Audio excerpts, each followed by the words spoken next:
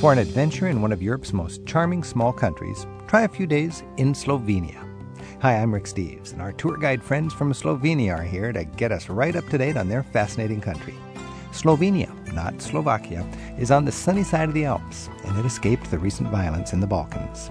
It's long been an easy getaway for its Italian and Austrian neighbors, and now Slovenia is becoming known to American visitors looking to spice up their European itineraries. Slovenia doesn't really have much that's very famous. Gaily painted beehives, prancing Lipizzaner stallions, rowdy casinos, polka weddings, and a charming capital city few can pronounce. Coming up, Tina Hiti and Marian Kriskovic are here to answer your questions about their home country. And later in the hour, we'll take an insider's detour to neighboring Croatia, which has most of the dreamy coastline of the former Yugoslavia. Plus, we open the phones and emails for your travel questions. It's next on Travel with Rick Steves. Travel with Rick Steves is brought to you by American Airlines. With their new Advantage Award booking tool, it's easier than ever to book to over 800 Advantage Award destinations online at aa.com. American Airlines knows why you fly. Hi, I'm Rick Steves. If you're looking for the road less traveled, it runs through Slovenia. The mountainous, prosperous northwest corner of the former Yugoslavia escaped the violence of the recent Balkan Wars, and Slovenia thrives today as a delightful and sunny corner of Alpine Europe. Later this hour, our Slovenian tour guide friends, Tina Hiti from Lake Bled and Marian Kriskovic from Ljubljana, will join us to take your calls about their homeland. But first, let's get started with your questions and comments. 877-333-RICK, that's our number, and radio@ricksteves.com is the email address for Travel with Rick Steves.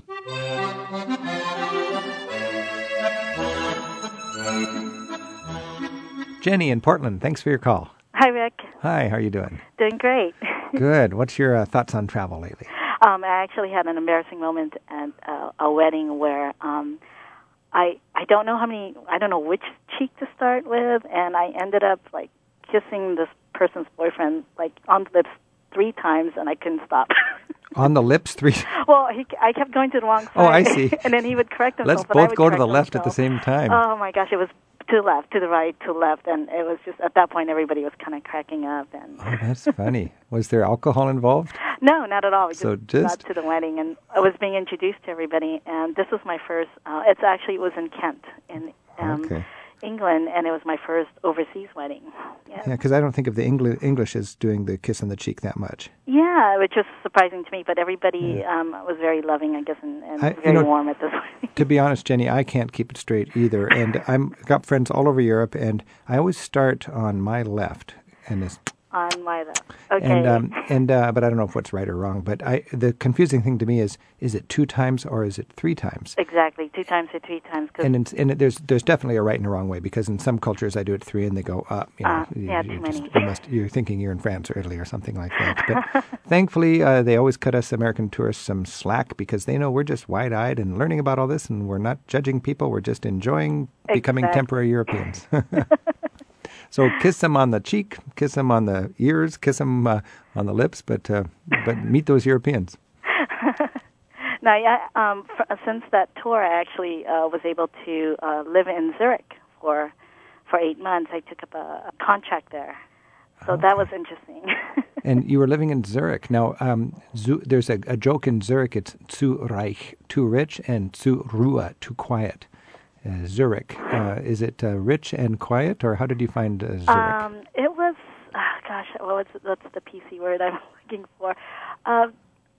Stoic, maybe, is one of the words. But once you get to know them, they'll let you in their little... Yeah, so they're not overly open and casual at first, right? They're more kind of... No, and the only day is a street parade, where they just let loose, and it's crazy. Now, is that, do they have a carnival in?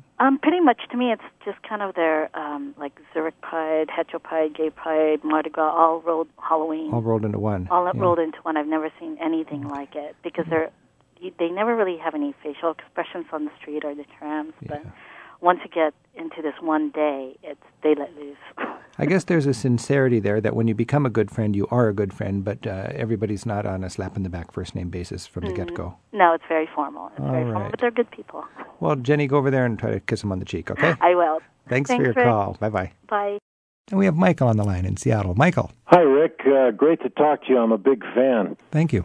I have been lucky enough to travel to about 40 countries in my life. I've been in the airline business, so I get a little bit cheaper break on travel, and I've been lucky enough to get around through my work, and I really enjoyed it. But I have family in Italy, in the city of Ferrara. I usually go visit them every couple of years, and then after that, I usually go somewhere in Italy or in Europe. And my next trip, I'm thinking of going to Croatia, and I wonder if you have any advice on modes of travel, boat, train, or bus, or the coastline, the mountains, or what areas in Croatia.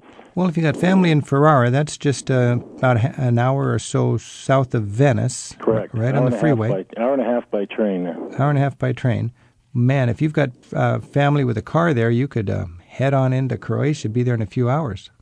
That sounds interesting. Is that a good way to get around Croatia? I just drove from Venice to Croatia, and it was a lot of fun. I mean, you can go there by train, but the public transportation is pretty bad in Croatia. Uh-huh. And you would be driving through Slovenia, and it is such a treat to cross the border between Italy and Slovenia that used to be Yugoslavia, right, and not even show your passport because Slovenia is now part of the EU.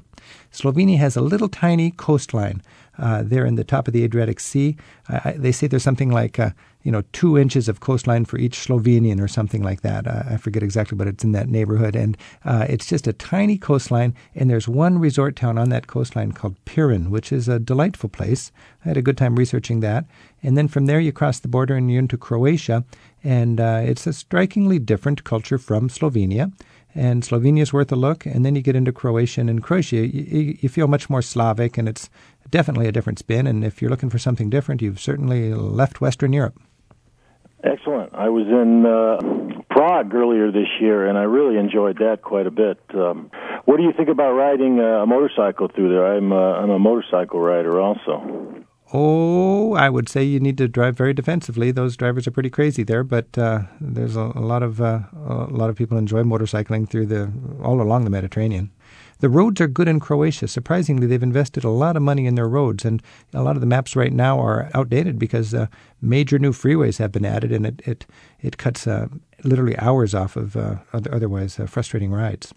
Okay, great. I'll consider that. Yeah, well, good luck on your trip. Thanks a lot. Thanks for your call. Bye. Bye now. Erica in Philadelphia emails us, and she's an anthropology student. Her grandmother's taken her to the Yucatan as a graduation gift. She's concerned about her ability to climb Mayan ruins. I assume her grandmother's ability to climb the Mayan ruins, and wants ideas for helping older folks enjoy the less touristy sites. Boy, when you go to the Mayan ruins, they are steep. And I remember the pyramid there at Chichen Itza. It was the steepest pyramid structure I've ever climbed, and it comes with a chain. So you're taking these huge steps to go step by step up the pyramid, climbing this chain, holding onto the chain, thankfully. Otherwise, it would be too scary for me to do. It's tough. If you're not in good shape, you wouldn't want to climb one of those pyramids. A good tip for traveling with older people that don't walk very well, I think, is to hire a car with a driver. And that may seem like a lot of money, but in the developing countries, it's actually, I've found it's cheaper sometimes to hire a car with a driver than it is to hire a car without a driver and pay for the insurance. Something you could look into in your travels. I know from my experience, many very good guides in Eastern Europe are young English-speaking college students that have a car, and they hire out by the day with their car. And this can be not only a wonderful way for anybody to get around, but somebody who doesn't walk well, they have the convenience of having that car go door to door. I've got a friend who's a tour guide in Florence, and she's got a car that is licensed to go everywhere in Florence, including into the pedestrian zones. And routinely, she will take her customers, her clients who don't walk well, out the car window tours of Florence, and it works quite well for them. What would you like to talk about? Where are you going? What stories from your travels would you like to share with us? Send us an email. Our address is radio@ricksteves.com. Again, we'd like to hear from you. Email us at radio@ricksteves.com.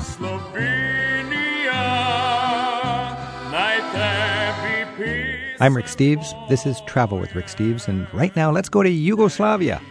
Well, we'll go to part of Yugoslavia. Yugoslavia's fallen apart. I guess there's still a little bit of it left. I've got with me in the studio Tina Hiti and Marian Kriskovic, both growing up under Yugoslavian rule and today proud Slovenians. Tina and Marian, thanks for being with me. Thank you. Let's talk about Yugoslavia for just a second. Yugoslavia broke apart. Your country was sort of got its independence in 1991? Yes, 1991. Is there still a Yugoslavia today? No, there isn't one anymore. It used to be for a while after the breakup that Serbia and Montenegro kept up a loose union which was called Yugoslavia, but even them gave up the name about 2 years ago. So there's no more Yugoslavia. No, it's gone. Does anybody cry about that? Well, not really. We had time to get over it. So maybe Tito's children, Tito's grandchildren. Yeah. Yugoslavia. That was sort of a made-up country. There was a pan-Slavic movement that sort of led up to World War I, right? Yes. And Yugoslavia came out of that. It was a Serbian who assassinated the Archduke from the Habsburgs, visiting from Vienna. Yeah. And he was agitating for more rights for Slavic people. It was basically to get away from the Austrian domination. And the thing was, if we would come together, we would have strength in numbers. And that was important. So that was the Pan-Slav movement. And that was Yeah. Yugoslavia means the union of the South Slavic people. Yes. That's right. There were many other comparable movements at the time that resulted in creation of other countries, like, for example, Czechoslovakia, which as well broke up. That's right. Czechoslovakia was created 1918 also? That's right. End of the war. That's Yugoslavia right. For the same 1918. reason, as a stability factor, growing up in their region, Slavs uniting together to come down to minimize the influence of the German population. And I see. To sort of band together against German dominance, to put it in a crude sort of way. That's the thing. And so the marriage of the South Slavs, the Yugoslavia, and the marriage of the Czechs and the Slovaks, Czechoslovakia, lasted from about 1918 to 1990, 1991, and after that, what do we have there? A 70-year marriage. It broke apart. That's right. And there's no more Yugo. Do they still make the Yugo car? Well, they wanted to for a little while. Even one American company was kind of trying to invest, but it was a little bit questionable, so they didn't do it. Was it ever any good? Or I mean, it's got a terrible reputation. We have this saying, Yugo is not for long, and it's kind of nice in verse when you say it in our language. Yugo nije za dugo, which means Yugo is not for long. Yugo means it's sort of like won't last very long. I gotcha. Now, when you think about Yugoslavia, the old saying was, I forget exactly, but it was something like 6 nations, 5 languages, 4 religions, 3 alphabets, and 2 something or other, and then 1 leader, Tito. Is that right? All true. Yep. All true. Yeah. But really, I guess there was only one real Yugoslav, and the one man who could rise above it. Yes, Tito. I mean, every other political guy would be considered, he's a Serb running Yugoslavia. Yeah. He's a Croat running Yugoslavia. Yes. He was the only one who managed to balance it out long term, and it really worked. It wasn't through an oppressive measures or a dictatorship. It really actually worked, and that was quite remarkable. Really a fascinating man, and he sort of got his start by leading partisans against the Germans. Against Hitler. Against Hitler up during in the Second World War. Yeah. So in the early 1940s, these guys, guerrilla fighters up in the hills. Wow. And he was a true Slav because, Southern Slav, because he was a mix of, almost all the nations. And he then, the nations that he was not kind of, had in himself, he got married to one. And that's... Oh, did he? Yeah. What nation did he marry? It was like, mother was Serbian. from Slovenia. A Serb? Yeah, Serbian. A Serbian colonel, actually, to be exact. a Serbian colonel. She wasn't very pretty. Yeah. But she was very powerful in the military. Oh, yes. Very powerful and very strict. I bet that strict. turned on Tito. All right. What's not to love about Slovenia? There's lots more coming up with Marianne and Tina. We're traveling with Rick Steves. Travel with Rick Steves is brought to you by American Airlines, with 4,000 flights to 250 cities in some 40 countries around the world every day. It's easy to book your next flight at aa.com. American Airlines knows why you fly.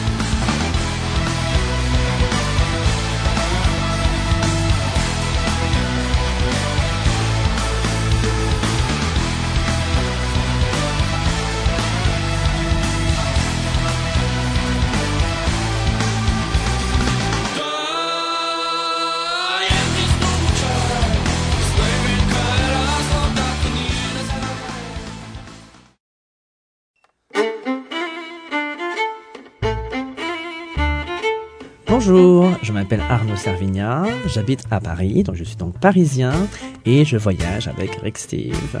Hello, my name is Arnaud Servignat, I live in Paris and I travel with Rick Steve. Je m'appelle Arnaud Servignat, j'habite à Paris et je voyage avec Rick Steve. Merci. That's good. Perfect. Today I'm talking with Tina Hiti and Marian Kriskovic, who are former Yugoslavs, and now can you say you're happy to be Slovenes instead? Yes. Yes. It's probably what it should be. I mean, this is a great thing right now, is nations are having their independence and Slovenes. I've got some callers on the line, and you can always give us a ring. The number, 877-333-RICK, or you can always email us at radio@ricksteves.com.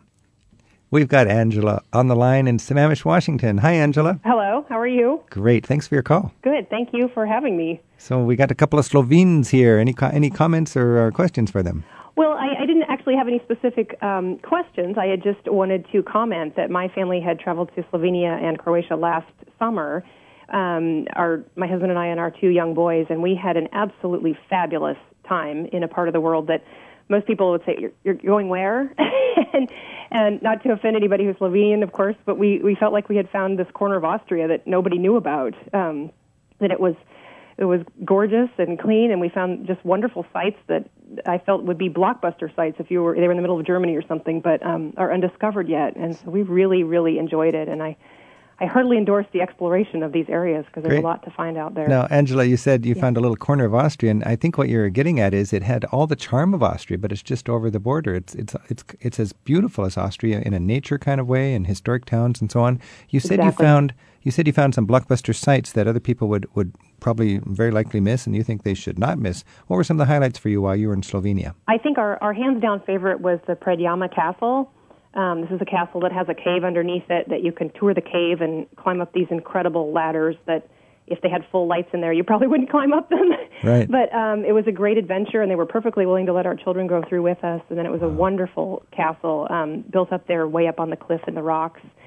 We really enjoyed that one. We also enjoyed visiting some of the other caves. There's one, I think it's called Postojna Cave nearby. Now, but before we go beyond that castle, that is one of the most dramatic-looking castles from outside, isn't it? It absolutely is. You come up upon this huge cliff face, and there's this castle stuck right in the middle of it. How old are your boys? They were 5 and 9. They must have been blown away by this. And my 5-year-old thought he had been reincarnated in his ideal world. Oh, I love it. He really didn't want to leave.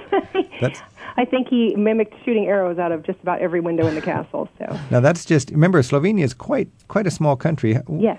From the capital, Ljubljana. Yeah. Did I say that right? Ljubljana. Say it again. Ljubljana. You can drive, I would say, almost anywhere in the country within an hour and a half or something like this. Is that fair? That's right. And you can take a train from Salzburg and get to Ljubljana in 2 or 3 hours. Less? 2 hours? A bit more. From Salzburg is about 4.5 hours. 4.5 hours. Yeah. Okay. And to Venice? To Venice, about the same. Yeah, about the same. If you rent a car, it's just over 2 hours drive. 2 hours. Yeah, so the point is, it's close to where everybody goes. But as Angela says, almost nobody goes there. You didn't see many Americans there? We called them free-range Americans. We saw no free-range Americans, in fact. The only Americans we saw there were people who were visiting from military bases in Germany. Yes. Okay. And we saw no one traveling on their own. Wow. And you took the boys to the cave, the Postojna caves? We did. We did. Those caves are like huge. They are huge. You ride this really neat, well, you describe it as Disneyland. That's a pretty apt description. You ride this little train that goes shooting in there at high speed. And, of course, the kids thought that was great. And then they liked to hike around quite a bit in there. And it is gigantic. I had no idea there was anything like that there. You remember the monkeys on The Wizard of Oz, those scary monkeys? Yeah. I feel like if they lived anywhere, they're in this cave. That's perfect. It is a huge cave. There's a couple of great caves, and I've spent a day visiting them both, and each are different and worth checking out. Where else did you go in the country? We actually stayed on a tourist farm about 45 minutes south of Ljubljana, and we rented a car, like you talked about. People we'd talked to were nervous about that, but it was just as easy as pie. We had absolutely no trouble at all with the car. It was very easy. And we went up to Lake Bled and the castle. We went to, I hope I'm pronouncing this right, Radovlica, where the beekeeping museum is. The which kind of museum? The beekeeping museum. Oh, let's talk a little bit about that. I mean, this is a fascinating thing and a unique thing about Slovenia, isn't it? Yes, you drive through the countryside and you see these painted beehives just along the road, and actually the tourist farm where we stayed had one as well, where the bees come home and of course make the honey, and the farmers collect it from there. Let's talk, Tina and Marianne, what's the deal with these fancy folk themes and painted very lovingly on all these beehives? Well, first when they started painting them, it was more for the religious purposes, that people would learn something about it. And then afterwards they would just put some local images, like images from the daily life. And they said if you paint the beehive, that the bees really remember which hive is theirs. So it's kind of a... So you don't want to lose your bees. Yeah, so it's really quite interesting. And I think it's a fascinating thing. Angela, did you get down to the Mediterranean coast at all? We did not. No, Okay. we not in Slovenia. We did from Croatia. So then you went with your family down into Croatia. Now, first of all, language barrier in Slovenia? I've traveled all over, and I never feel like there's a real language barrier. Many people spoke English, though. Enough. So you could do what you wanted to do. You could, and I speak German, and that actually helped in a lot of cases as well, especially with older people. A lot of older people. What about expense? I found Slovenian hotels about the same price you'd pay in Western countries. What was your take on the cost of traveling in Slovenia? Overall, we actually felt like it was a little bit better bargain than Western Europe. We stayed, like I said, on the tourist farm. I think we paid €75 a night for a family apartment that could have slept 6. Wow. And with breakfast, we thought that was a steal. Well, and that it was isn't gorgeous. the word It was really soba? lovely. So, what's the word for bed and breakfast? It would be soba or turistična kmetija, which means a tourist farm. A tourist farm. Yeah. That's a good idea to stay in a tourist farm, Angela. So, and that was very useful with young children because, of course, every morning they would jump out of bed and run downstairs to watch the feeding of the pigs. This was the most exciting thing on the whole trip, was the feeding of the pigs. Now, in Slovenia, you've got one of the symbols of the countries are these fancy hay ricks or these hay racks. What's the deal with those? Is that just their traditional? Well, they're a unique part of the Slovenian landscape. It's a simple roofing, and there are these wooden beams that you put the hay on to dry, and they're all over the landscape, among the hills, among the mountains and the fields, and just kind of blend in perfectly, and you can find them only in Slovenia. Did you patent them or something? Because nobody else uses them.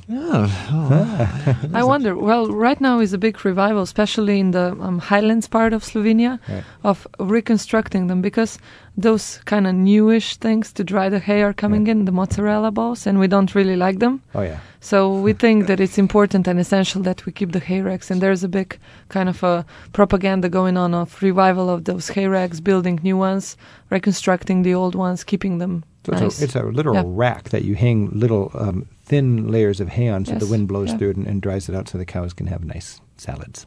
Yeah, that's true. Right. Angela, do you remember those hay racks? We certainly do. In fact, we you see so many of them that my husband kept going, oh, look, oh, look. So I think we came home with lots of photos.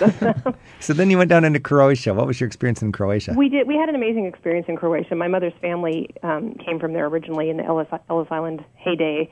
And so we were able to visit some distant cousins in Dugoresa, which is just outside of Karlovac. Oh, yeah. So that was an amazing experience to go through an area where the war hit very hard and see a lot of the destruction that's still there, and to speak with a family and hear about their experience was really an amazing thing for us. So even 2 decades later or 15 years later or whatever, you can still see bombed out villages and destruction. Absolutely. Mm-hmm. And I think a big problem is that simply the economic resources to be able to rebuild it just haven't completely made it around yet. What were the highlights for you in Croatia? In Croatia, I'd say the 2 big highlights for us were Dubrovnik and then the Plitvice National Park. Yeah. They're both absolutely wonderful sites, again, with hardly anybody there. As soon as you said that, it was funny because I just a strange thing happened and I smiled. I mean, I just couldn't stop smiling when you said Dubrovnik and Plitvice. I knew you were going to say that. And Plitvice, it's this incredible wonderland, a watery national park with countless terraced lakes connected by just a million little waterfalls. Yes, I'd never seen anything like that. And you can walk on these little boardwalks that are raised just out of the water all over the park. My husband, right as we walked in, he said, okay, I'll give anybody that sees a camera in the water $1. And not 20 paces later, I dropped my camera battery. Oh, no. So I was mortified that I dropped it in there, but you can walk all around right over the water. And your kids must have enjoyed that. Loved it. Absolutely loved it. Yeah. Angela, thank you so much for your call. Well, thank you for having me. I appreciate it. All right. Bye now. Bye. We have another caller on the line. We've got Marlene in Eaton, Ohio. Hi, Marlene. Hi, I'm just thrilled to talk with you. Thanks for calling. We're going to have 5 days to spend in Slovenia. We're going to start our trip in Budapest and spend 4 days there, and then we found a really cheap flight to Venice, and we'll spend a couple days in Venice, and then we will drive to Slovenia for 5 days. What a cool trip. It's going to be wonderful. And we fell in love with Austria 2 years ago, and if Slovenia is anything like that, it's going to be fabulous. And we want to do maybe a loop around the country. I had asked if anyone is familiar with, we want to see the architecture in Ljubljana. Mm-hmm. I don't know how to say his name correctly, Jože Plečnik. Yes. Is that correct? Mm-hmm. But yes. We've seen in an architectural magazine, it's a government housing project in Izola. Yes, that's down on the coastal town. Right. Is that worth a stop? I'm not really sure because I'm not familiar with it, but there are so many modern architectural developments and trends going on at the moment. But I wouldn't really go out of my way to Isola just to see that project because there's a lot of other things just to see in other places like Ljubljana. But talk about, for Marlene's sake, the architecture of... Right, Jože Plečnik.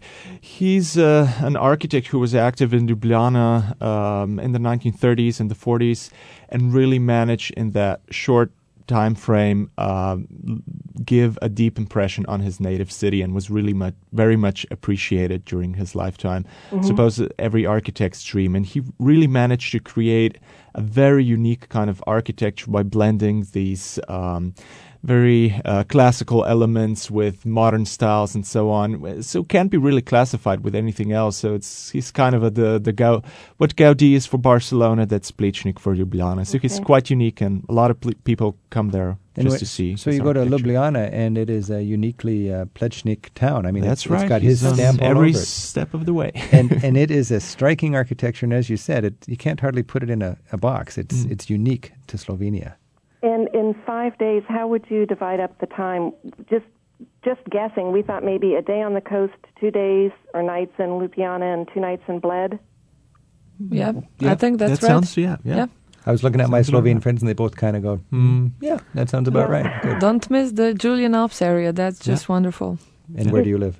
I live very close to that, but it's very wonderful, and it's also full of history. So we got this Piran on the coast. You want to have 1 day in Piran, and this is a gorgeous little. It's so fun to see a Slavic resort on the Mediterranean, and it's just different to have that, because you're right across the way from Venice, and Slovenia has a very short, close coastline. What is it, 30 miles or something? It's about 29 miles. They say 1 inch per Slovene. You got the coastline. So you want to hang out there for a day, Marlene, on the coast, and then, what do you say, 2 days in Ljubljana? On the way from the coastline, visit the caves. Yeah. Yes. They are on the way. Caves. Yeah, maybe the stud farm in Lipica, and then you can go to Ljubljana, spend the day there in Ljubljana. Now let's talk about the stud farm in Lipica. We got the famous Lipizzaner stallions in Vienna, which was the royal horses of the Habsburgs for so many centuries, really. Yes. And it just happens that they were raised within the Habsburg Empire, and in the old days, of course, that was part of Slovenia. And then Austria lost its international holdings, so the historic stud farm is outside of the country, but they still have the horses there, don't they? And they still raise these great stallions. That's right. They still raise them. They still train them. And they have the show of Spanish riding school. Yeah. So you can, when you're in Slovenia, you can actually visit the horse if you're into horses. Yeah, we plan to. No, we wanted to do the caves and the horses. It's probably a lot cheaper than in Vienna. Absolutely, and a lot easier. We didn't do it in Vienna. Yeah.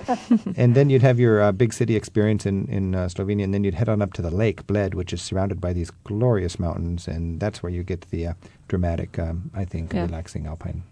All right. Thank you. And this opened the view to some beautiful scenery, and if you enjoyed Austria, as you said, you'll certainly enjoy the sunny side of the Alps, as we like to call it. That's true, isn't it? It can be raining on the north, and it can be beautifully sunny in Slovenia's Alps. Well, I can't wait. And my heritage is German, and when we were in Austria, my husband was looking around, he said, these people look like you, and he said, and they act like you, and he said, I guess really it is in the genes, isn't it? So I'm kind of an anal, everything has to be done by the book person. Well, when you go you'll have a great time in Slovenia. Marlene, there's a couple of emails you might be interested in. Eddie from Long Beach in California wrote, and he said they were blown away by the fairy tale view from their lovely room as they were at the Grand Hotel Toplica on Lake Bled. Is that an elegant old hotel, or do you know this hotel? A very elegant old hotel. It's the oldest one in Bled. Wow. Recently renovated, and many celebrities stay there. And the views, if you have the lake view room, it's wonderful. Is there a restaurant there right on the lake? Yes, there's also a restaurant. Yes. Villa Prešeren. Yeah. And maybe the rooms there are even better value. So is that the restaurant on the lake? Yeah. Yes. So there's some nice restaurants if you don't stay in the fancy hotel that you can enjoy the view that Eddie was talking about. Tim in Chattanooga, Tennessee, emailed us, and he wrote that he found Slovenia to be one of the most charming places that he's ever seen. Very nicely positioned for casual traveler. It is quite central if you want to be side-tripping from there. Diane in Puyallup, Washington, emailed us, and she said, my husband and I traveled to Slovenia this past October for 10 days. They rented apartments, and both in Ljubljana and in the beautiful resort of Piran. They found apartments were less expensive than the hotels in those areas. Apartments are less expensive, but you have to rent probably for a week at a time, don't you? Yes, you would need to rent because for a week. Ljubljana is tough for a 2-night stay or something like that. You're pretty much stuck in the... Except there's a youth hostel that's quite famous in Ljubljana that was a former military barracks, right? Yeah, it's called Celica, and it used to be a prison. And it was after that it was reconstructed. And it was reconstructed by a lot of famous architects from all around. And like every cell, you can sleep basically in a cell, old prison cell, but it's all decorated differently. And it's even nice, if you rent private room. Yeah, both Tina and Marianne have been very helpful for me as I researched the chapter in my Rick Steves Eastern Europe guidebook, and you'd have the specifics on that there. Right. So you would recommend a night in Piran, 2 nights, or 1 or 2 nights in Ljubljana? 2 nights in Bled? That's right. Sounds about right. Yep. Yeah. I think we all agree on that one. Marlene, thanks for your call. Thank you so much. Let us know how your trip goes. I certainly will. Okay, bye now. Thank you all. Bye-bye.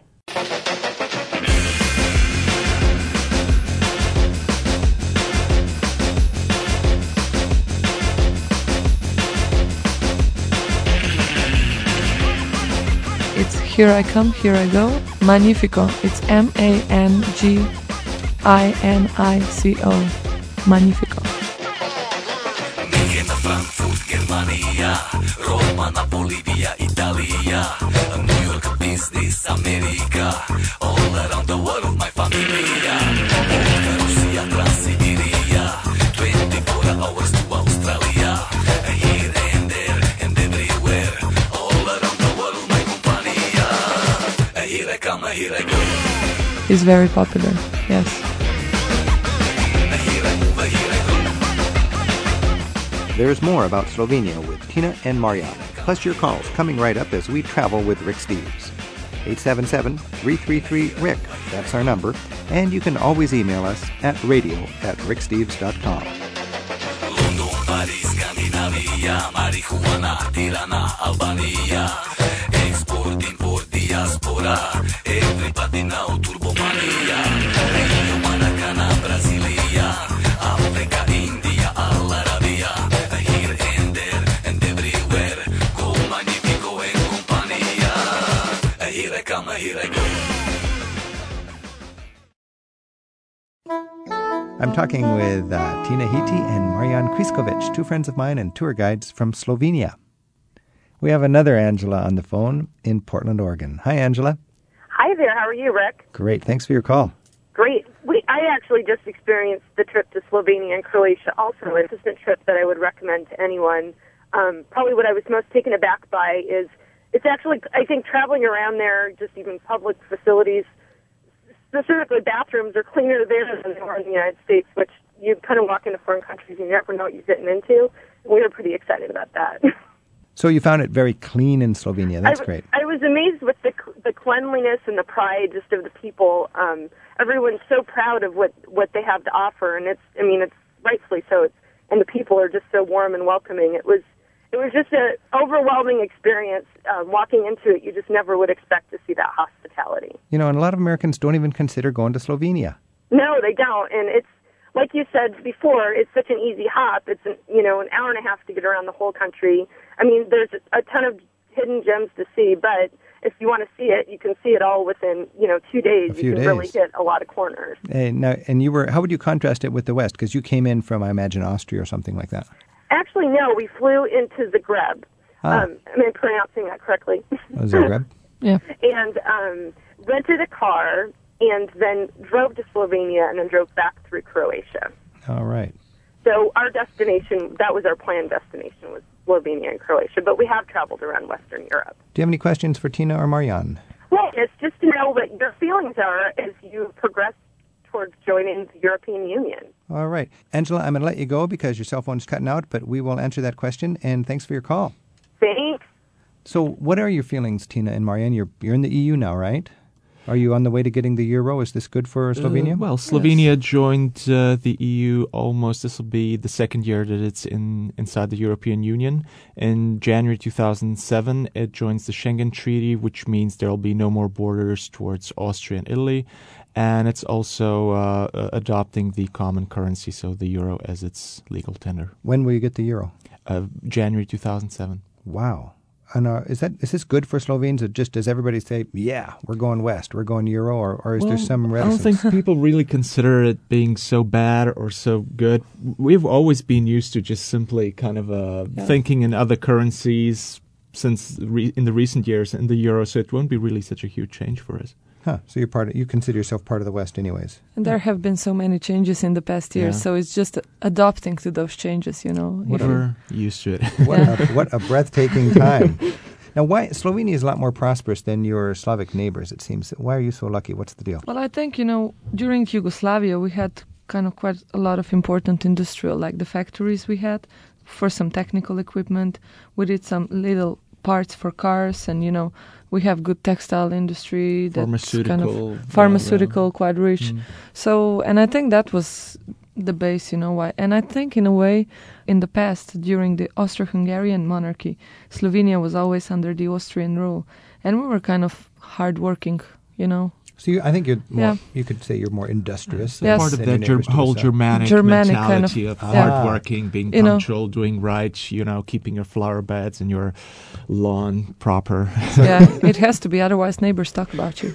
And you wouldn't have that farther south, probably. No. That's very interesting. The further south you go, it just wears off with every farther south, nobody cares about how your garden is. So you have a little bit of a standard to keep up because this is... Oh, yeah, definitely. It's similar in your neighboring country, Italy, because in the north you've got Lombards, and those are Germanic Italians, really. Mm-hmm. And that's where the powerhouse Italy is. Mm-hmm. And they're the ones where time is money, and power lunches and so on. It's still close to Italy, so I think we kind of take the best of these two worlds. So that whole passion for life, not losing the bigger picture perspective, but at the same time, keeping it neat and tidy.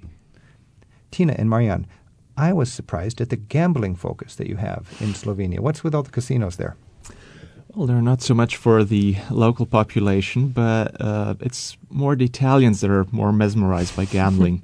So they come across the border because they're not allowed to gamble in the province or city they live in. They have to go to another city or province. So if you live just close to the border, it's just you can bypass that rule and just go into Slovenia and gamble there. And actually there's the town of Nova Gorica, which is just next to Gorizia in Italy, and it's becoming the new Vegas of Europe. Is that there right? Are, in fact, some companies from Vegas which are investing huge billions of dollars as we speak. To build. It's kind of bizarre. Also interesting, there was a huge battle in World War I. We never think about this front, or at least I haven't. There was a front between Italy and the Slovenian Alps. That's right. Yes. Tell me about that. Mainly, it's the valley of the river Socha, as we call it in Slovenia, or more people will know it under its Italian name, which is the Isonzo, or the Isonzo front.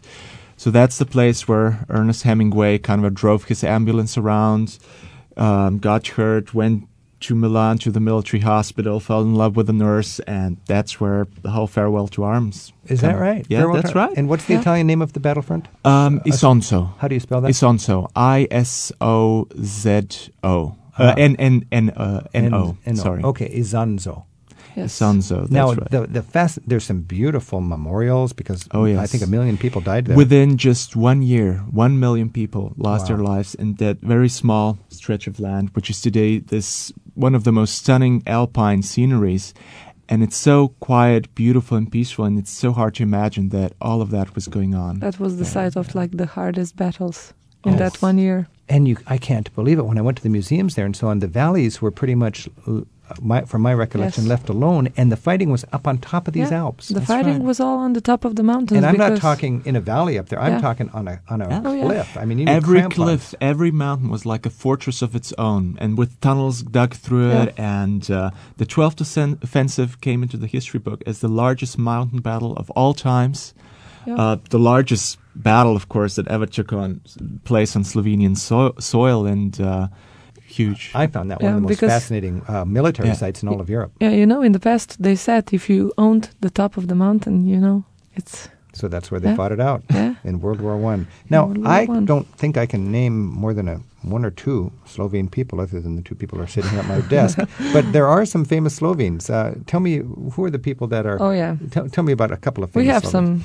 we call them a little bit crazy people, but anyways, because they we are full of adrenaline. And there's a man who skied down Mount Everest, Davo Karničar. He skied from the summit? From the summit down. Wow. First one? Yeah, first one who was on the skis. And then we have Martin Strel. He likes swimming the long rivers. He already swam through Yangtze Kiang and also the Mississippi River. He's planning to do... Yeah. The Mississippi, that's right. Yeah, from top to bottom. Downstream, I hope. Yeah, and of course. And this year he's planning to swim the Amazon. So we'll see what happens. And then Dušan Mravlje ran across all the continents. And then we have basically one guy whose name is Jure Robic, and he was a winner of the RAM. That's the endurance bicycle race across America. He biked across America, Slovenia, and he won the race. Yes, endurance. How many people live in Slovenia? Only 2 million. Yeah. Only 2 million. Under 2 million. Only 2 million. Yeah, that's right. Yeah. And there's like 60 million Italians and 60 million Germans and 2 million Slovenes. You have a cute little country. Yeah, it's very cute. Yeah, I love your country. I've been enjoying my conversation with Tina Hiti and Marian Kriskovic from Slovenia. Find it on the map. It's not Slovakia. Thanks very much. Thank you. Siva pot vodi me, kamor hoče srce, na Gorinsko, kjer gori so, vodi me, siva pot. I'm Rick Steves. This is Travel with Rick Steves.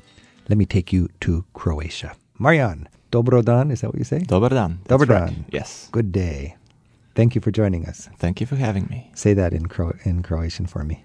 Thank you for joining us. Hvala što ste nam se pridružili. Hvala. Hvala is thank you? That's right. See, you can learn a few key words, can't you? That's right. And especially hvala will open many doors. Hvala. You speak very good English. Do you find English-speaking people in Croatia as a tourist? Of course. I mean, it's a required language. Pretty much all the kids will speak English and will speak, apart from English, one or two other foreign languages as well. So just like the Dutch and the Germans and the Norwegians, right. You learn your languages. Croats are a very small nation, and it's really a necessity. It's not a luxury knowing foreign languages. Now, we're talking, by the way, about former Yugoslavia here. And, it's been a little old history now, but a lot of people still think Yugoslavia. We grew up thinking Yugoslavia, but really that was just a 70-year anomaly. And these are historic nations, and Croatia is Croatia again. That's right. It is the most touristic part of the former Yugoslavia because you've got this dramatic, dreamy Dalmatian coast. That's right. When people were thinking of Yugoslavia, they usually thought of the Croatian coast. Now, when we talk about Croatia, first of all, is it safe to travel there? Is there any concern about any remnants of the war or anything like this? No, basically it's perfectly safe to travel. All the disputes over the civil war that happened in the 1990s are over and have been set aside, so it is perfectly safe. So Croatia is becoming quite a popular destination these days. Lonely Planet, the great guidebook series, calls Croatia the top destination in the world for 2005. Well, that was last year, but I think things are still hot for Croatia. Why do you think, I'm talking, by the way, with Marian Kriskovic, what do you think the appeal is to people? Why would they all be piling into Croatia instead of other parts of former Yugoslavia, for instance? Well, Croatia was most famous. Of course, when you think of Croatia again, you usually think of the coast. Of course, there are many other beautiful things to see there, but that's the most famous part of it. For most part, the Croatian coast made up like 90% of what was the territory of the Venetian Republic. It was the Venetians who set those borders, which still exist today.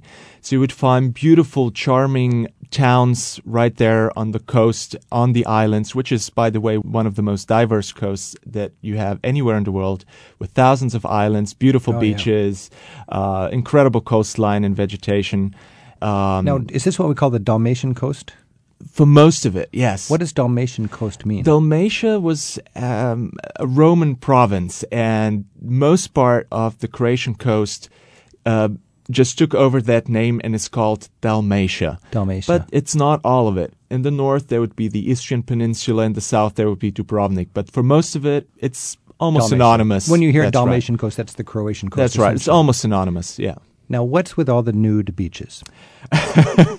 Well, actually, I was growing up on an island where the whole nude beach scenario began. And it happened when Edward VIII of Britain came on his yacht with his future wife-to-be, Wallis Simpson. And he decided he wanted to go skinny dipping. And he could not just do it. He actually asked for an official permit. So it designated a special area, special beach that became an official nude beach and still is today. And it just gradually spread from there. And there were a lot of Germans coming in traditionally as some of the first tourists 100 years ago, with a very popular nudist movement being at that time in Germany. So Germans are big into that. Yes. There's a YFK or FKK. FKK. Yes. So when you see FKK, yes. That means literally meaning free body culture, Freikörperkultur. That's a German word. That's right. Say it again. Freikörperkultur. Free body culture. That's Whoa, right. These Germans, look out. Oh, yes. So they just turned the Dalmatian coast into one big German nudist colony. Kind of. I mean, in the 80s, the way you could tell the locals from the German tourists, who were the majority, was the locals were the ones wearing the bathing suits. Oh, is that right? The main difference. Well, I got one tip. Skin that has never seen the sun is very sensitive, okay? Oh, yes. Look out. You still see it today, but it's actually not as popular as it was, let's say, in the 70s or 80s. Kind of went back. You know, there is a backlash. Now, a lot of it is a concern about skin cancer, I think. Exactly, yes. Right. Okay, but the King of England, what was his name? Edward VIII. Edward VIII. He started skinny dipping in the Dalmatian coast. Yes, that's right. right. I didn't know that.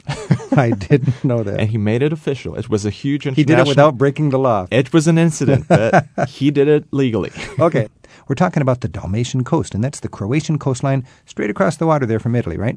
And when you go to the Dalmatian coast, to me, it's a little confusing because there's so many islands. You got Dubrovnik. That everybody's got to see Dubrovnik. Mm-hmm. Korčula, Krrcula. That is the dreamy little fairy tale medieval village on a beautiful island, and everybody wants to go there. I was just there. It's a great place. Lots of great restaurants, wonderful little B&Bs and so on.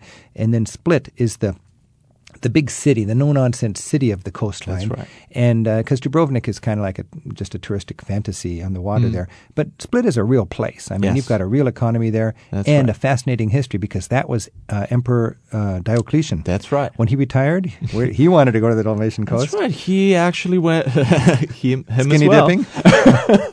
Well, there are no official records of that. Okay, but he built a palace there. He did. He built an impressive, huge palace where he retired. Basically, the same palace still lives today. The heart of the city is still Diocletian's palace. Still have people living in there.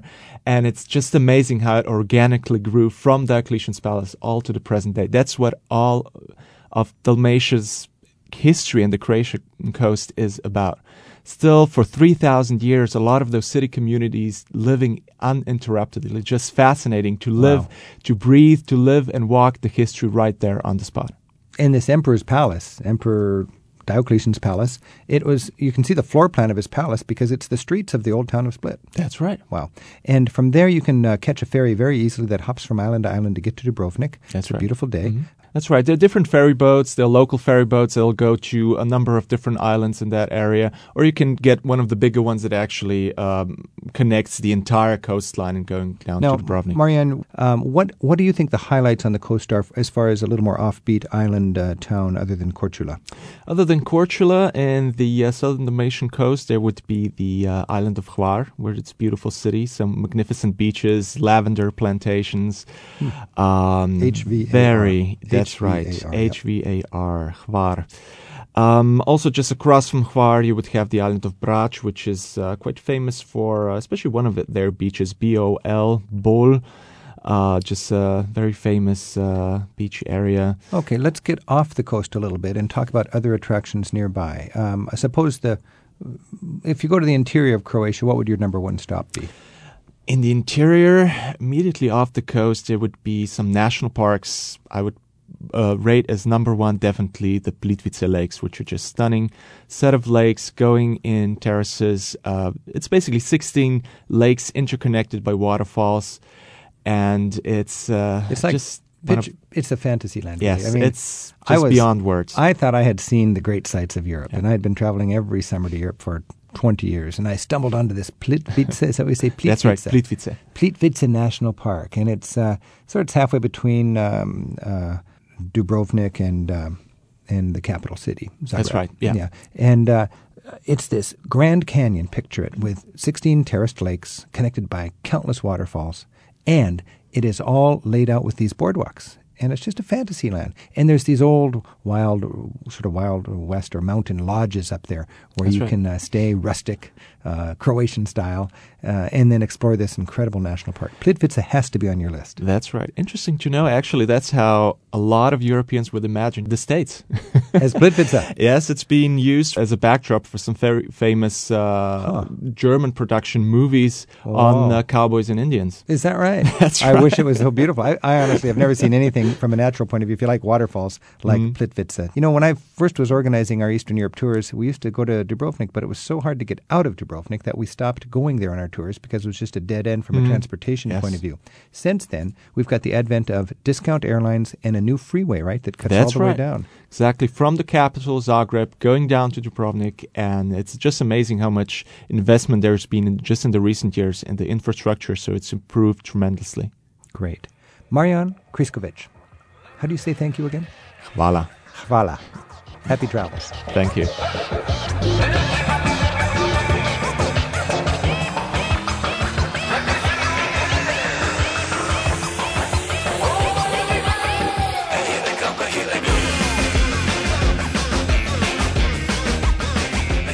Travel with Rick Steves is produced by Tim Tatton at Europe Through the Back Door in Edmonds, Washington.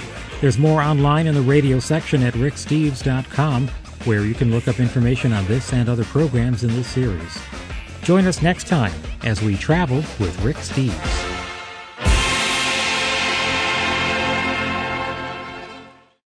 Travel with Rick Steves is brought to you by American Airlines.